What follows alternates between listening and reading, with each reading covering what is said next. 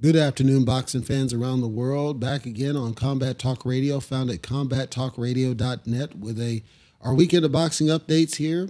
Feel free to check us out. Once again, the site is combattalkradio.net. Leave us some comments, questions, suggestions, feedback on how we're doing, and we will get right into our weekend of boxing. Saturday morning, waiting for the breakfast to arrive. Let's talk some boxing, shall we? There's not a lot on deck, but I'm recording on Saturday morning simply because it was a slim boxing day. We had some random events happen yesterday on the personal side. Want to crack through this. I'm not going to say they're bad fights, but there's not a lot that I see. Anyway, there could be some other ones non-televised, like we had the return of Carlos Cuadras. He returned down to Mexico. I don't even think that was televised. So a lot of these we learn about after the fact, and I apologize for that. I do the best I can to see as much as I can, but there are a lot that just go under the radar until they're reported after the fact by somebody who was out there. So for this weekend, this is actually today, featherweight action, 12 rounds on Showtime in the U.S., Fight TV in the U.K. It's in the Alamo Dome in San Antone if you want to be out there local. Ray Vargas versus O'Shaquie Foster. This is the big fight, I think, definitely worth the time. You're not going to see, I don't think you're going to see like an explosive fight on this one. I think you're going to be a very scientific fight. Both guys are coming off win streaks. O'Shaquie Foster has had past losses. He had some trouble with the law in the past. Ray Vargas is, of course, undefeated. Ray Vargas is slightly older, not much older, but Ray Vargas, it's interesting. If you watched them at the presser and the face-off, Ray Vargas looks like he towers over O'Shaquie Foster. But on the official numbers, O'Shaquie Foster reports higher than Ray. So I don't know what that's all about, whether Ray was wearing lifters or something, but it looked a dramatic difference. Like if I were looking, it almost looked like he was a foot taller than O'Shaquie. So I don't know what's going on there.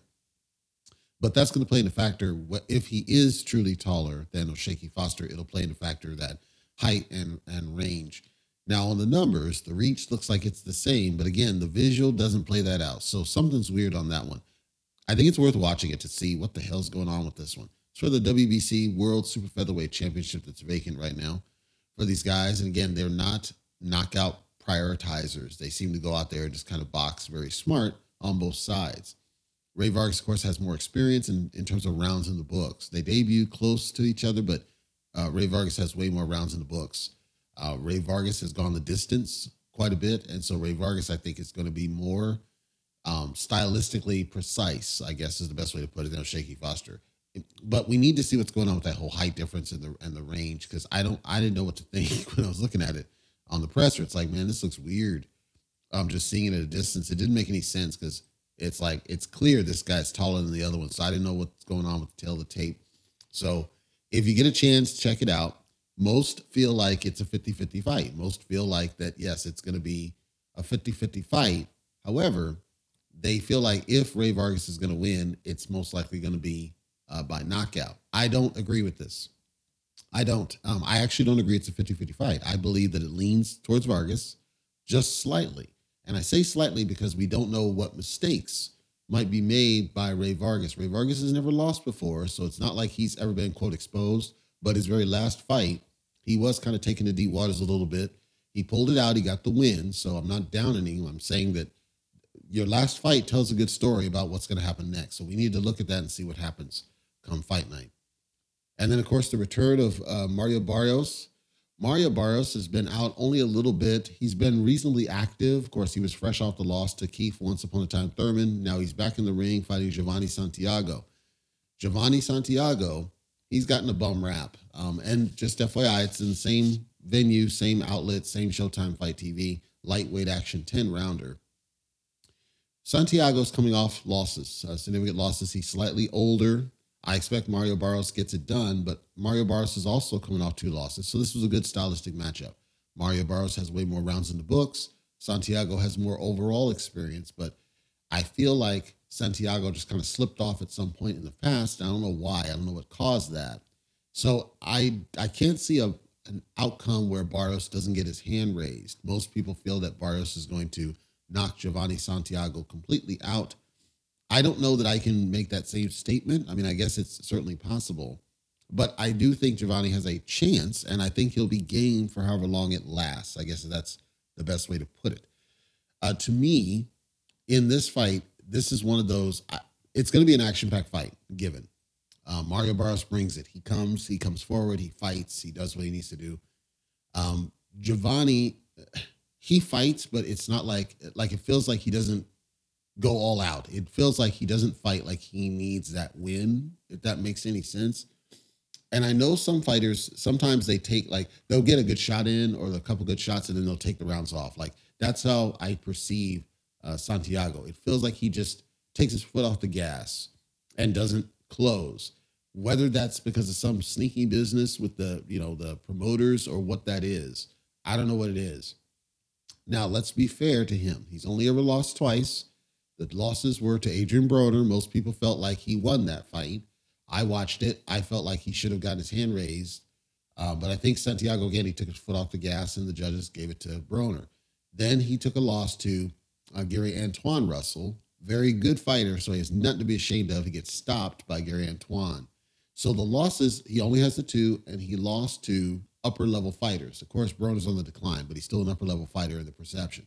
And Gary Antoine is at the top of the game. So it's, again, I'm not dismissing Santiago, and I don't think people should. I think he's going to be game. It's just I don't want to see him take his foot off the gas like he tends to do sometimes. I think it's one where he has to have a sense of urgency on Barrios. He's got to work to get Barrios out of there. If you saw what happened with Keith once upon a time, Thurman was taking his foot off the gas and Barrios was starting to take over rounds. It wasn't until Thurman started stepping up that he was able to even balance it out. And most people felt like Barrios might have done just enough. I didn't. But the point is, Santiago needs to press it. He needs to go. And that's risky. It's dangerous. But I think he has enough to deal with Mario Barrios. Remember, Mario Barrios was fighting at lightweight just before this. So that's my opinion on that. We also have on that same undercard, heavyweight action, 10 rounds, Lanier Pero versus Victor Vikrist. I don't know either guy. Both are undefeated. They're pretty evenly matched. Height, range, pretty evenly matched. Pero is a southpaw. That'll play in the factor for sure. Rounds in the books favors Vikrist by, I'd say, probably double. But they debuted roughly around the same time. So I haven't followed either guy very closely. Most people believe Vikrist is going to spark Pero out easily. Vikrist rather, is from the Ukraine, so that wouldn't surprise me. Again, I don't know anything about either guy. Since they're both undefeated, I think it's worth watching, and it's always good to watch some heavyweight action, no matter what. That's our Saturday roundup here for this weekend. There's some fights coming up next weekend we'll cover on the next episode, which will either be Friday or Saturday, depending on what's going on. But I'll check back with you guys then. That's going to do it for this week's episode of Combat Talk Radio, Masterpiece Boxing, found at combattalkradio.net. I want to thank you for listening today, whether you are a subscriber or not. I know you have choices, and I appreciate you for being here. Just to remind those that are new to the show, Combat Talk Radio records every Friday, so once a week in the Pacific time zone. And then Lifeblood of Boxing series, which is our coverage of the boxers I think are worth your time and give to the sport. That's once per month. It does not have a fixed schedule, but once a month I'll have a release until I run out of ones that I think are worth covering for Lifeblood of Boxing. So those are our two programs. It is podcast only at this point. We want to hear from you. So combattalkradio.net at the bottom. Hit comments, feedback. Let us know how we're doing. If there's anything that you'd like to see us adjust or improve, we want to hear from you, and we are open to that feedback. We also are open to starting up the YouTube again, but it seemed like that died off when Lomachenko took a loss, and we don't know why. So if somebody knows why, or they'd like to hear the YouTube coverage, let us know that as well in the comments, and we are open to doing it. We just need to make sure the fans are there. Right now they're on the podcast, not on the YouTube for whatever reason specific. We're open either way. Anyhow, that'll do it, and I will see you guys next week.